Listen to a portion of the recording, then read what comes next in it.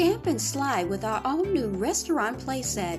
It has two sides so you can pretend to be the customer or create a culinary masterpiece as the chef. Get the new restaurant playset and serve up the fun.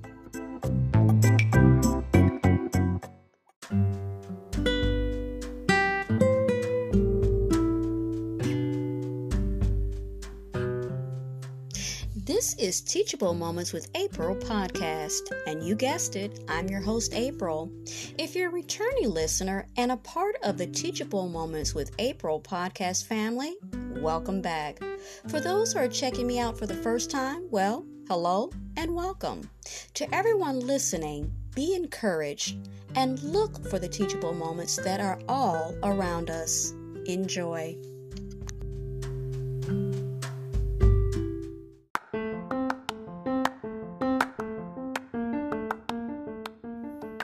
Poems and Prayers for Children. Number 2, I'll be a sunbeam. Prayer. Jesus wants me for a sunbeam to shine for him each day. In every way, try to please him, at home, at school, at play. A sunbeam, Jesus wants me for a sunbeam. A sunbeam, I'll be a sunbeam for him. O God, creator of light, at the rising of your sun this morning, let the greatest of all light, your love, rise like the sun within our hearts. Amen.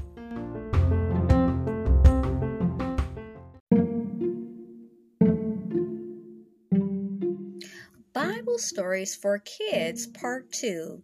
The Flood to the Deliverance from Egypt. Only 8 people survived the flood, but in time they increased to number many thousands. Then, 352 years after the flood, Abraham was born. We learn how God kept his promise by giving Abraham a son named Isaac. Then, of Isaac's 2 sons, Jacob was chosen by God. Jacob had a big family of 12 sons and some daughters. Jacob's 10 sons hated their younger brother Joseph and sold him into slavery in Egypt. Later, Joseph became an important ruler of Egypt.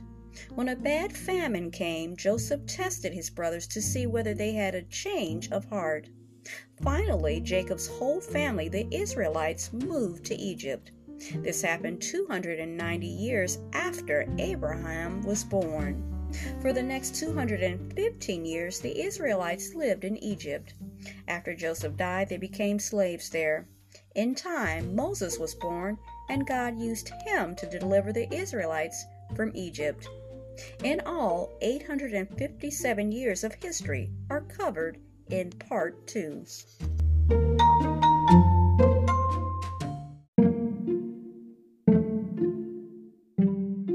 Bible Stories for Kids, story number 21. Joseph's brothers hate him.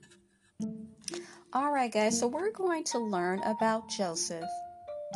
Their father Jacob liked Joseph very, very much. He showed him favor by having a beautiful long coat made for him. When his 10 older brothers saw how much Jacob loved Joseph, they began to be jealous and to hate Joseph. But there was also another reason why they hated him. Joseph had 2 dreams. In both of Joseph's dreams, his brothers bowed down to him. When Joseph told his brothers these dreams, their hatred grew even more. Can you imagine this? Now, one day when Joseph's older brothers are taking care of their father's sheep, Jacob asked Joseph to go and see how they are getting along.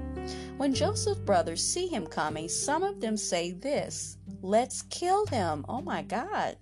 But Reuben, the oldest brother, says, "No, don't you do that." Instead, they grab Joseph and throw him into a dried up water hole, or a well that has no water. Then they sit down and decide what to do with him. Now, about this time, an Ishmaelite man came along.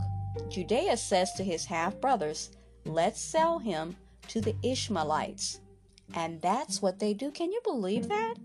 They sell Joseph for 20 pieces of silver. How mean and unkind was that, guys? what will the brothers tell their father? Let's think about this. If you were in their position, they'd have to go back home without their little brother. What would they tell him? Does anyone know already how this plays out? Oh, wow. So they kill a goat and again dip Joseph's beautiful coat into the goat's blood. Oh, my God. Then they take the coat home to their father Jacob and say, "We found this. Look at it and see if it is not Joseph's coat." So right away, guys, we know they're lying. Okay, and that's another thing that is a very bad thing. Okay, so Jacob sees what it is. Okay, and he says this: "A wild animal must have killed Joseph," and he cries. Their father cries. And that is just what Joseph's brothers want their father to think, that he's dead. Jacob is so very, very sad, and he weeps for many, many, many days. But we know that Joseph is not dead. Let's see what happens to him and where he is actually taken.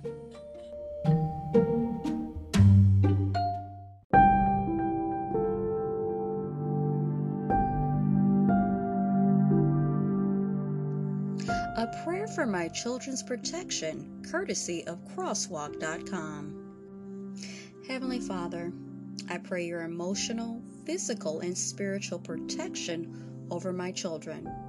Keep evil far from them and help them to trust you as their refuge and strength.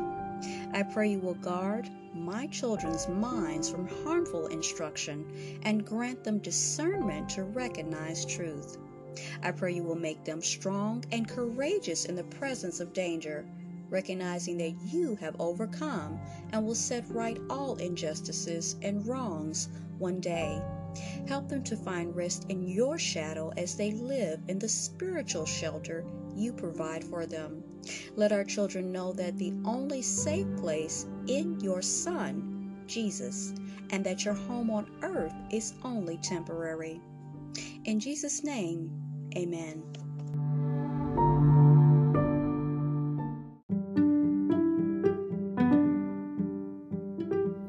We hear all the time, "I'm not a math kid." She's never been a math kid. He'll never be a math kid.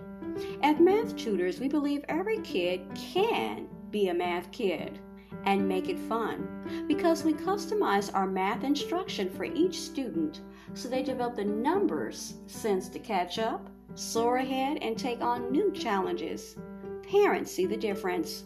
With Math Tutors, there's nothing your kid can't do.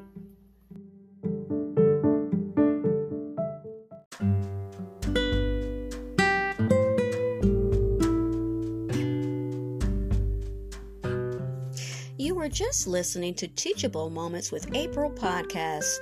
I truly hope you enjoyed this episode.